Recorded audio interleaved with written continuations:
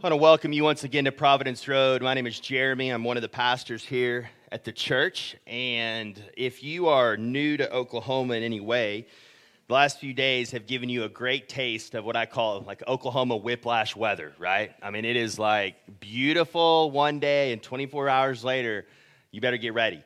And we kind of went through a fake spring, or maybe like spring 1 or spring 2. It'll probably have a couple more like starter springs, and it's like stop, start, stop, start. So it is cold out there, but we are really glad that you're with us this morning. We are starting a new series today, just going to be a 3-week series, and we're calling this How People Change. And I love the graphic. Vicky Baumgartner does our graphics. Once again, incredible graphic to go with this short series. And the reason why we're doing this is this is a question that, especially as followers of Jesus, we should be asking this every so often, right? Like, how do we change? Are we changing? Are we growing to look more like Jesus? And so every once in a while, like in our kind of sermon preaching schedule, this is kind of a topic that we want to kind of press in on to remind us that to continue to press forward to change.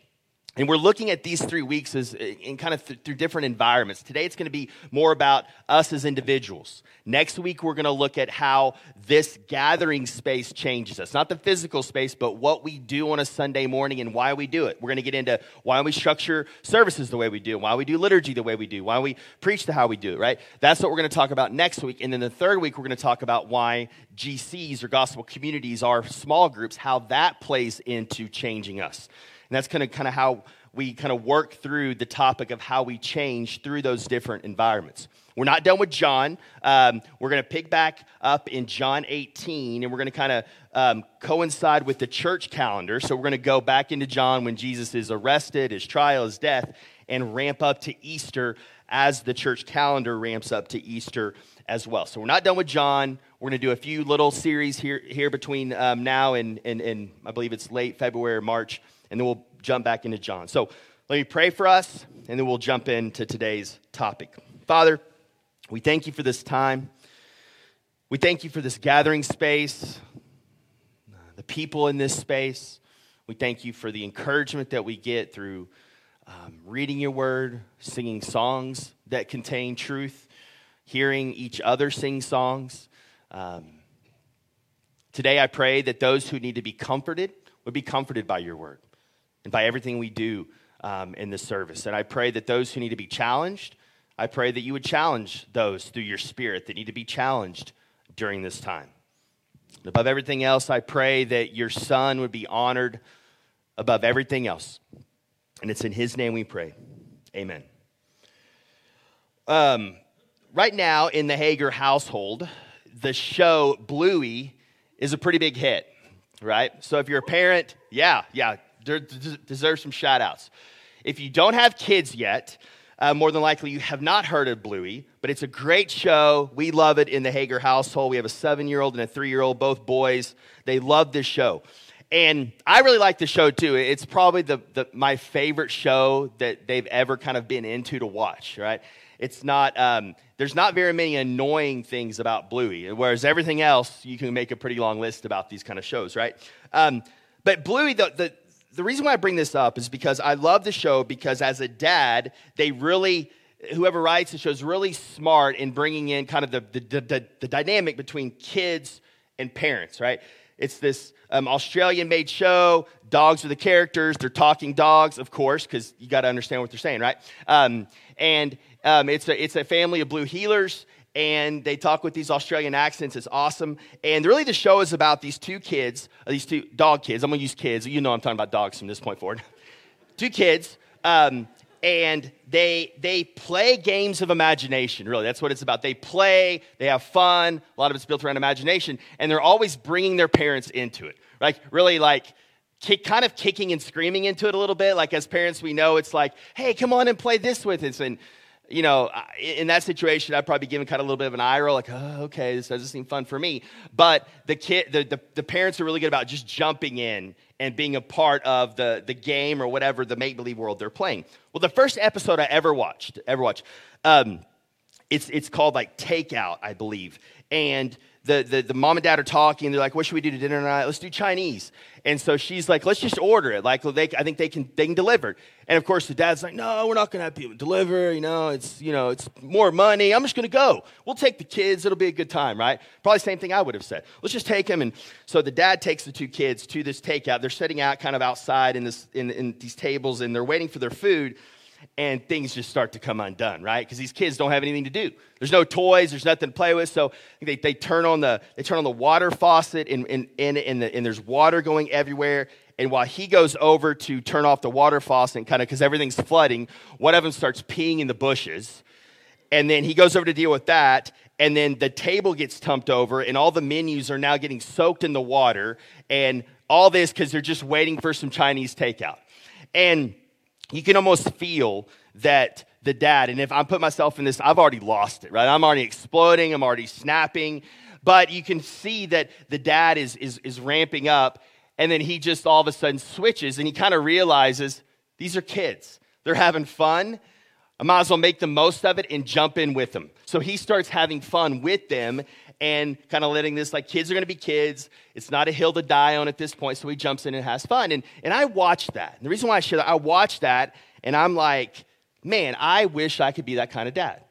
I wish I could be the kind of dad that can enter my kids' worlds when they are inconveniencing whatever's going on around me.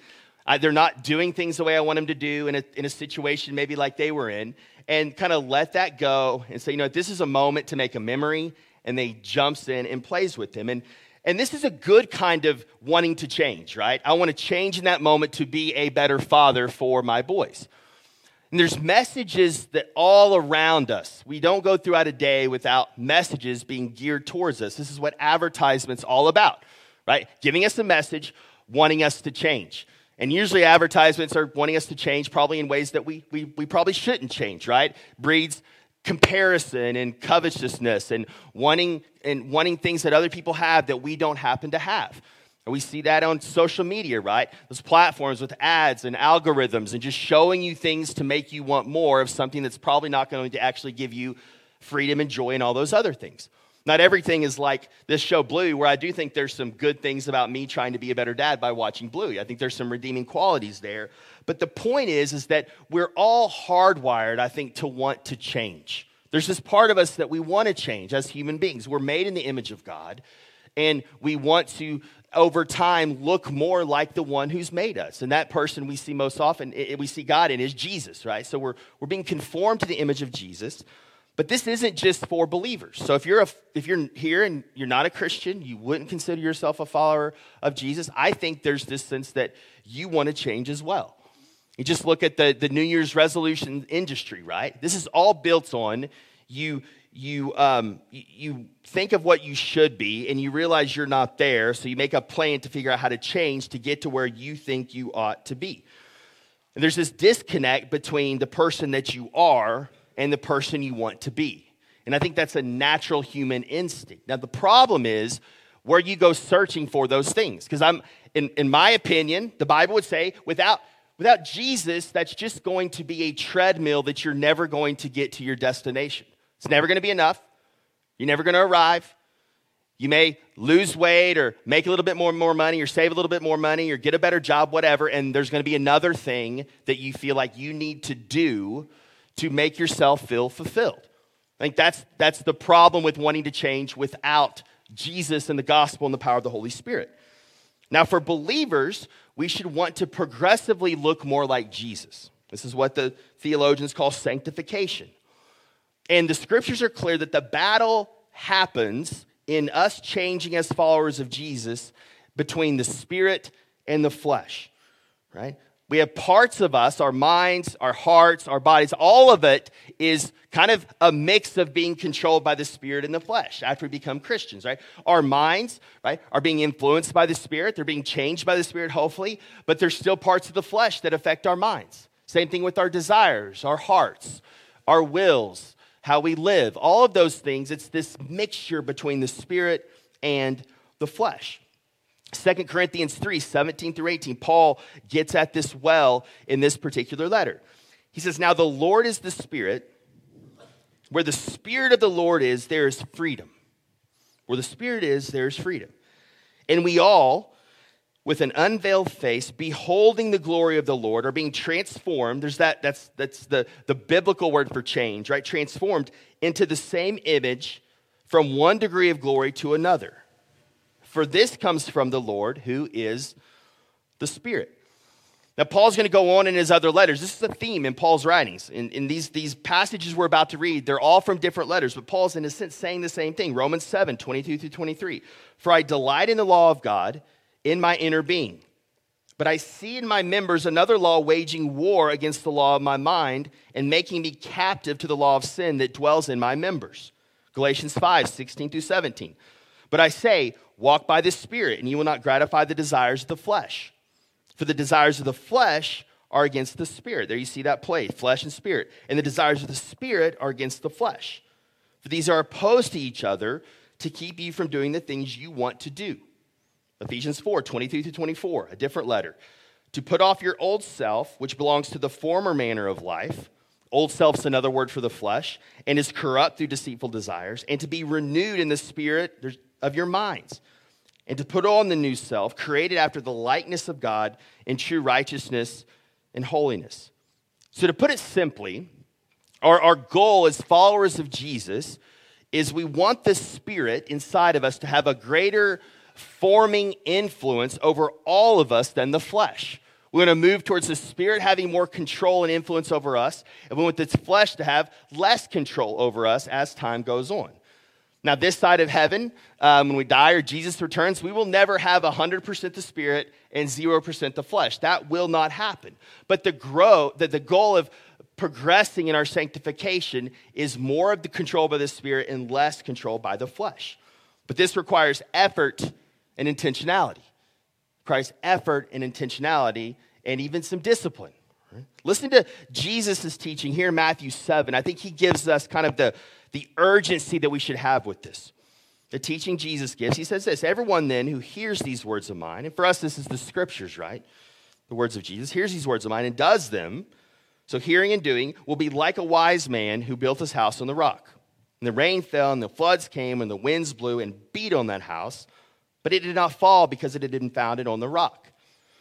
Verse 26, and everyone who hears these words of mine, so hears the scripture, reads the word, hears the gospel, and does not do them, will be like a foolish man who built his house on the sand. And the rain fell, and the floods came, and the winds blew, and beat against that house, and it fell, and great was the fall of it. Now, the things I want you to see in this passage are the diligence and the intentionality that Jesus lays out that we are to have towards our change, towards this grace-driven effort that we should have towards wanting to look more like Jesus. And Jesus is also saying in this passage that when life gets the hardest, when our circumstances aren't ideal, when we wish things in our lives were different, that's when the foundation is most revealed.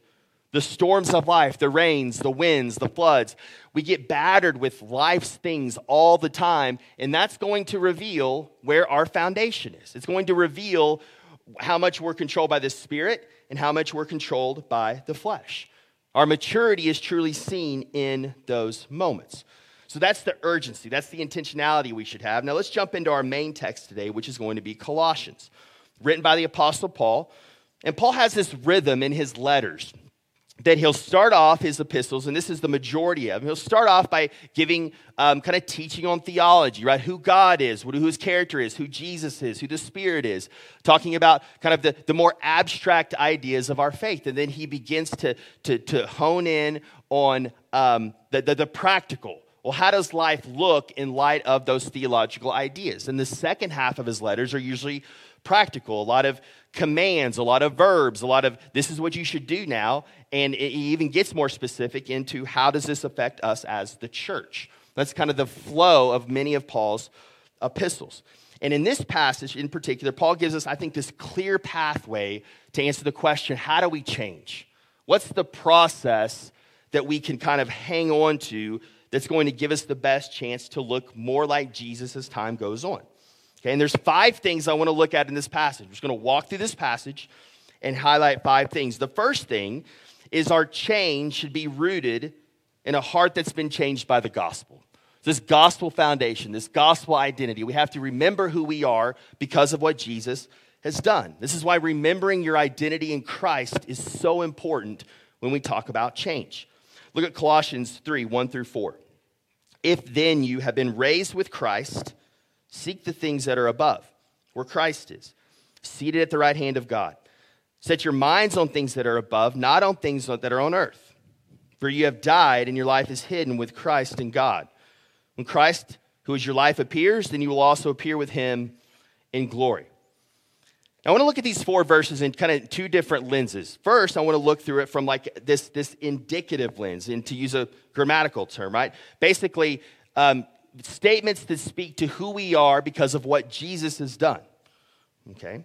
So these are things like we have to remember. Look at the statement in verse 1, right there at the beginning. If then, so based off of everything he said before in the previous 2 chapters, right? He's talked about who we are in Christ and this theology, and now he says, if then, so if that's true and you've been raised with Christ, so we're united to him in his resurrection, massive idea. The fact that Jesus is still alive and we're made alive in him through the gospel, through the Spirit. So we're alive like Jesus is alive. Okay, so that's the one indicative statement. And then the next one is down in verse 3. For you have died, and your life is hidden with Christ in God. This idea of being hidden, covered. Like when God sees us, when he looks at us, he doesn't see us anymore. He sees Jesus. He sees Christ's righteousness, right? That's what we have. We have the righteousness of Christ. It's been given to us. So when he sees us, he sees Jesus. So he says, we've been raised with him, and you've died with him, and your life is hidden with him. And then we have another one in verse 4. When Christ, who is your life, appears, so when he comes back, when he returns, then you will also will appear with him in glory. You'll be glorified. So once again, when we die, or when Jesus returns, when we're in heaven, the scripture's called new heavens and the new earth, then we will be glorified like Jesus. Why? Because he has been glorified. So when he appears in glory, because we're united to him, we'll also appear with him in glory. These are massive theological identity statements. Our death, our life, our resurrection one day, our glorification one day. There's a lot packed into these verses. But Paul also has a couple of imperatives in these 4 verses. Look at the second half of verse 1. Seek the things that are above. If they have been raised with Christ, seek the things that are above. Verb, right? Imperative, command. Seek it. Pursue it. Look out for it. Go after it. Go after what? The things that are above. The things of God. The things of Christ. Right? And the next one in verse 2. You have seek and now you have set. Set your minds on the things above. Focus on those things. Meditate on those things. Fill your head with those things more than you fill your head with other things. Right? It's how we set our minds on those things. So Paul here is starting to make this turn in this letter from the indicative, chapters 1 through the first part of chapter 3 here, and then he's going to make the turn to imperative and really show us how to live this out. Now, it's so important that our change is rooted in the gospel, because if it's not, it's going to be rooted in something else. Moralism, just our sheer effort, things that don't save us, right? And this it often comes into who we want to impress or who we want the approval of.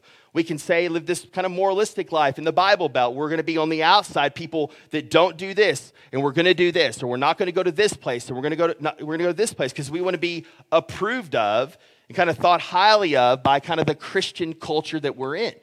So this is a danger for us in Oklahoma.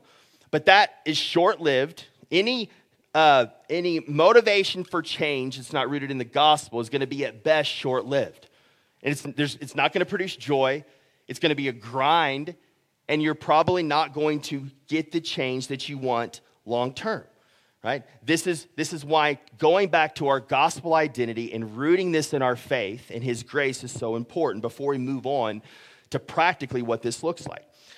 So number 2, let's go to the second thing. Change requires self-awareness. Now look at verse 5, just verse 5 here. He says, put to death. We'll get to that phrase here in a second. Put to death, therefore, what is earthly in you. Sexual immorality, impurity, passion, evil desire, and covetousness, which is idolatry. Now, don't get caught up in the specifics of this list. We're not going to go kind of phrase by phrase through this. What we need to see is the broader picture here. And basically, Paul is saying, put to death or be putting to death anything that is earthly in you. Well, how do we know what's earthly in us? We have to have some self-awareness. We have to understand who we are. We have to understand answers to questions like, what keeps me from experiencing fullness of joy in Jesus? What keeps me from experiencing freedom in Christ? What keeps me from experiencing God's grace in a deeper way? And this is really the first step in what we would call biblical repentance, right? Being aware of your sin. Romans 12:3. Listen to what Paul says here in another letter. For by grace given to me, I say to everyone among you in the church there in Rome, you ought not to think of himself more highly than he ought to think, but to think with sober judgment, each according to the measure of faith that God has assigned. So Paul is saying to the church in Rome, think of yourself with sober judgment. Do some reflection. Be aware of your shortcomings. Not all day long, right? You don't want to navel gaze all day long, but you need to be aware of where we fall short. And this is where you have to dig deep. You have to spend some time in silence. You can't distract yourself with entertainment or external stimuli when you start kind of going down that deep, because it doesn't feel good, right? To know where your shortcomings are. But we have to go there to understand and truly change who we are. This is knowing your weak spots, knowing where you're weak, knowing where Satan wants to attack you, knowing your idols, using some kind of tool like Keller's heart idols that he kind of popularized, where he says comfort, control, power, and approval are kind of the four core heart idols. And all of our sin can be traced back to one of those four things, which allows us to take the gospel and apply it to approval or control or power. It just makes it a little bit easier to apply the gospel to our sin. Ask people who know you well, what are your blind spots? It's scary. Ask somebody who knows you, hey, how do you experience me when I come into the room, right? Am I a compassionate person? Am I a meek person? Am I a humble person? Am I a patient person, right? How do you experience me when I come into the room? Do work in your family of origin, right? Figure out how you live today has a lot to do with how you were raised, whether you like it or not, for the good and the bad, right? Go back to those times, your caregivers, your mom and dad or your grandparents, whoever had the greatest influence on you when you were being raised. Past wounds, deal with those things. What are your past wounds? What are those things you've buried and you just are scared to go there? One phrase in the counseling world is hurt people hurt people. If you haven't dealt with your wounds, it's going to come out in your relationships, and it's going to hijack those relationships. It's going to make those relationships poor because you haven't dealt with your wounds. So deal with those things. There could be a lot more on this list, but I just wanted to highlight there's some deep work that needs to be done. Alone, but also in kind of really deep kind of trusting community there. Number 3, change requires battling or warring against our sin. Let's go back to that first phrase there in verse 5. Put to death. I mean, basically, Paul's saying murder your sin. Murder your sin. That's strong, right? That is strong language Paul is giving. Why? Because he doesn't want sin to destroy us. He doesn't want sin to shortchange us from the life that God calls us to, the wholeness, the fullness, the abundance that Jesus is calling us to. He says, put to death, therefore, what is earthly in you. Again, sexual immorality, impurity, passion, evil desire, covetousness, which is idolatry. On account of these, the wrath of God is coming. In these you too once walked when you were living in them. But now you must put them all away. There's kind of that language, you can put them away. Anger, wrath, malice, slander, obscene talk from your mouth. Do not lie to one another, seeing that you have put off the old self with its practices. Notice that word practices there in verse 9. There are practices, there are rhythms, there are habits that are associated with our old way of life or our flesh, and have put on the new self, which is being renewed in knowledge after the image of its creator. Here there is not Greek or Jew, circumcised or uncircumcised, barbarian, Scythian, slave free, but Christ is all in all.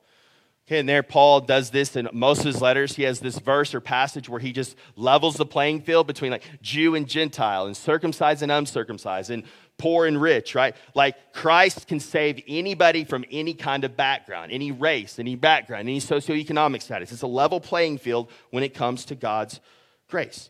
And then once again, kind of to echo this idea of warring against our sin in Romans 8:13, this is the verse that speaks to this the most. And to the church in Rome, he says this, for if you live according to the flesh, you will die. That's strong language. And obviously he's probably talking more about spiritual death. We'll wither and die if we live according to the flesh. But if by the Spirit, there is again the Spirit, you put to death the deeds of the body, you will live. This is another way to saying make war, battle against your sin. So the faith that we have in God's grace, you can see, has brought repentance. It brings repentance in us, and now it's being made evident in action. And the list of things we're going through. Let's look on to verse 4. Change requires new practices. So we've put to death or put off something. Now Paul's going to tell us to put on something. Verse 12, put on then, as God's chosen ones. Again, that identity language there. We're chosen ones of God. We're saved ones of God. Holy and beloved. Put on then compassionate hearts, kindness, humility, meekness, patience, bearing with one another. And if one has a complaint against one another, forgiving each other. As the Lord has forgiven you, so you also must forgive. And above all these things, again, put on love, which binds everything together in perfect harmony. And we'll stop there for now. We'll pick it up here in a sec. So this put on language, this is kind of an interesting language for kind of this spiritual conversation, right? This is clothing language. This is putting on, imagine putting on a set of clothes. I mean, this is what Paul's wanting to do with this imagery. And this literally means like kind of sinking into new clothes. So it's putting on new clothes, but it's a little bit more permanent than that. Right? It's putting on something that's going to stick around us. And really what this is talking about are virtues. Right? When you look at this list of things that Paul lays out, compassion, humility, meekness, right? And so we want to create this lifestyle. Putting on means creating this lifestyle where we practice these virtues over time. And over time, we become these kinds of people. You're not going to become a meek person overnight. It's never going to happen if you are not a meek person, right? These are answering questions like, what kind of person do I want to become one day or in the future? Or am I reacting to life's circumstances? When those storms and winds and waves that Jesus talks about in Matthew 7, when those things come into my life, am I reacting with these virtues of humility, of patience, of compassion, of meekness? And if not, that's a sign that there's work that needs to be done in those areas to increase the virtue we have in those areas. This is how we put on the character of Christ. Let's go back to that passage then, picking up in verse 15. And let the peace of Christ rule in your hearts, to which indeed you were called in one body. And be thankful. Let the word of Christ, listen to this, let the word of Christ dwell in you richly. So part of all of this is letting God's word that's active and dynamic, letting it dwell in us, letting it take residence in us. And then after that, it goes into more of a community. What can we be doing as a teaching and admonishing one another in all wisdom, singing psalms, hymns, and spiritual songs, and with thankfulness in your hearts to God. And we'll touch on more of that next week in our part 2 of this series. And whatever you do, in word or deed, do everything in the name of the Lord Jesus, giving thanks to God the Father through him. Okay? So all of this will always start with God's word. Follow these practices, these things that we want to do. How do we put on these virtues, right? This is weird. He says, above all, put on love. Like really drilled, like what does that mean? Like, is it just, hey, I'm going to go try really, really hard today, be a loving person? No, that's not it. Completely it, right? Yeah, you need to put some more effort into that, but you need to create this lifestyle where you have practices and habits and rhythms where God's word is central, along with a close second, prayer and silence and solitude and practicing Sabbath, practicing generosity, living in community, serving, all of these kind of classic spiritual disciplines. Over time, these things change us. When we practice these things, they give us, they create a virtuous person, which is what Paul's calling the church in Colossae here to do. It's not less than just a quiet time, but it is way more than just a quiet time. It's not spending an hour in God's word, setting it aside, and just kind of going on about your day. It's how are you going to reorient your whole life, your days, your weeks, your calendar around loving Jesus. Again, we're not monks. This isn't go away and quit your job. No, there's a purpose in God's sovereignty for us to be here and whatever you're doing. But while you're doing those things, can we keep Jesus on the front of our minds? Can we do that? And I think we do that by beginning to set up practices in our lives to be able to do that. Again, this goes back to John 15, abiding. That whole abiding passage, this is it, right? Remaining, sticking to the vine. It may take months, it may take years, and it does not happen quickly. And in our culture, what we often do is we just say, hey, I'm gonna start reading the Bible. Beginning of the year, I'm gonna start reading the Bible. I'm at this Bible reading plan, and I'm gonna hit it all, and I even got little check boxes, and then we fail after 2 weeks. And we're like, well, whatever. And that's not the way we need to be patient with ourselves. This is a lifetime. We're playing the long game. It may be 2 steps forward, 1 step back for a long time because we're practicing. That's why I like the word practices, right? If the professional athletes, they still practice. They're the best in the world, but they know they could be better, so they continue to practice and practice, right? This is why these things are called practices. If you miss a day of Bible reading on your Bible reading plan, it's okay. Pick it up the next day. It's okay. The last thing, change requires the work of the Spirit. I want to go back to that Romans 8:13 passage because there's something in it I think I want us to, besides putting to death sin. For if you live according to the flesh, you will die. But if by the Spirit you put to death the deeds of the body, you will live. So all of this, we have to remember the Spirit is working in us, right? It's called sanctification, right? It's kind of this concert, this dance between the Spirit and us, our effort and the Holy Spirit working in us to sanctify us. D.A. Carson says this, and I love this quote. It kind of sums up what we've been talking about. People do not drift towards holiness. Apart from grace-driven effort, people do not gravitate towards godliness, prayer, and obedience to Scripture, faith and delight in the Lord. We drift towards compromise and call it tolerance. We drift towards disobedience and call it freedom. We drift towards superstition and call it faith. We cherish the indiscipline of lost self-control and call it relaxation. We slouch towards prayerlessness and delude ourselves into thinking we have escaped legalism. We slide toward godlessness and convince ourselves we have been liberated. So again, he's drawing attention back to how intentional we need to be with how we live. And we don't do this to be saved. We don't do this to get God to love us more. We don't do this to get more approval from God. That's not why we're doing it. That's why we spent so much time on the indicative. We're hidden. We're hidden with Christ, period. But in light of our hiddenness, in light of our new identity, Paul says it. Let's go. Let's put off and put on. Let's put on new clothing that's going to lead to more freedom and more joy. And I want to remember, again, just a reminder of the gospel, because you are going to fail. We're all going to fail at this. When we practice things, we all fail. Maybe some of you are just starting out in your faith, in your walk. It's okay. Anybody that starts anything for the first time, they fail when they do it. That's why it's called practicing. It's why it's called continue to get a little bit better over time at reading the Bible and praying and these kinds of things. Why? Because we want to live out the fullness of our faith. We want to receive the fullness of our faith. We want to live in joy and freedom and love and be the kind of person that Paul lists out in these virtues. And this is so easy. I always go back to my boys when I think of this, like when they hit these benchmarks and they're doing things that are different. Like our 3-year-old right now, he's hitting a lot of different things. That's what happens when you're that age as a toddler. And like when he's a wild kid, and he likes to be loud and big and everything. So when he sits down to like build something, it's not always goes well with him, right? But recently he's actually started to build things and not knock them down before he's finished, right? And so we've been able to come in and be like, buddy, this is amazing.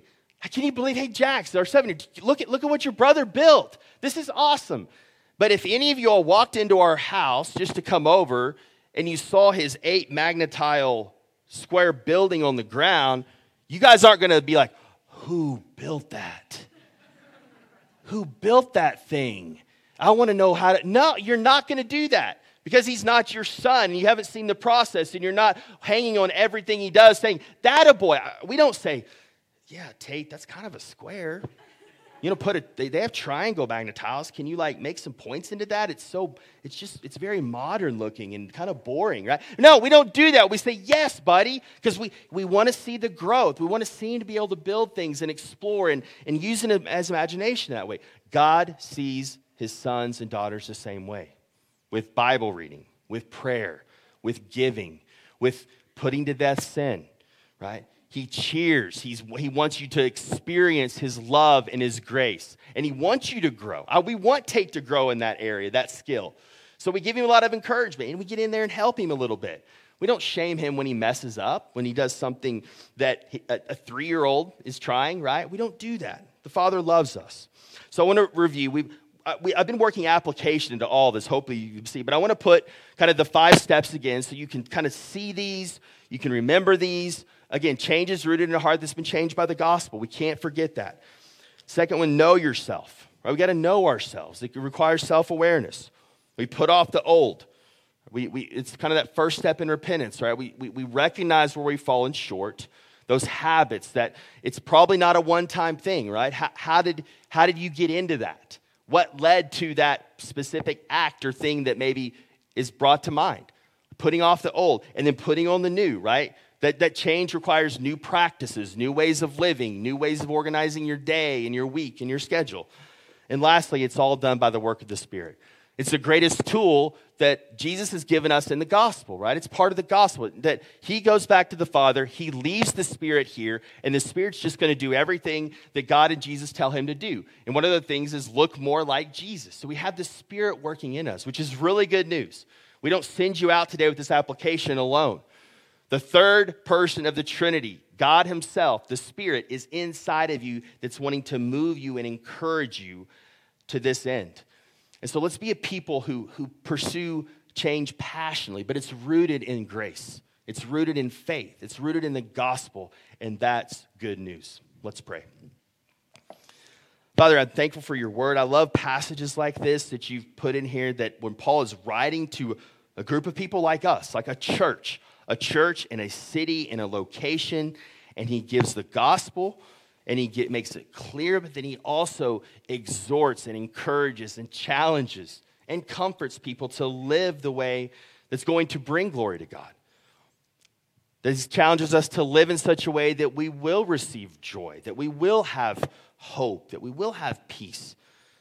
We will be the kind of people who live like Sermon on the Mount people that show humility and meekness and quiet, confident strength and those types of virtues, Lord. We thank you for your word. And I pray your Spirit, like we looked at, that would empower us and help us as we leave this place. Would help us as we go from here and be the kind of people you call us to be. Not for our own approval or benefit or pride, but for your glory, period. We love you. It's in Jesus' name we pray. Amen.